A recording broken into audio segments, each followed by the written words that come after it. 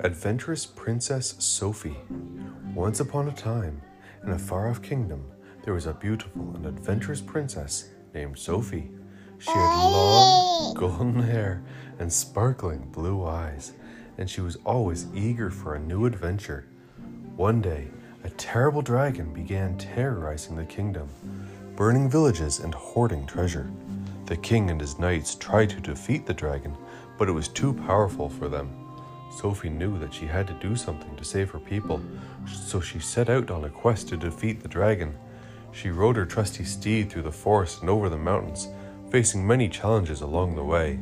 She crossed treacherous rivers, battled fierce monsters, and climbed treacherous cliffs. But she never gave up, for she knew that her people were counting on her.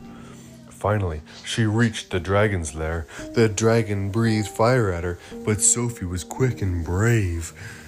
She used her sword to deflect the flames and then charged at the dragon, plunging her sword into its heart.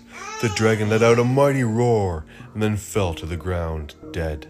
Sophie had saved the kingdom. The people rejoiced and threw a grand feast in her honor.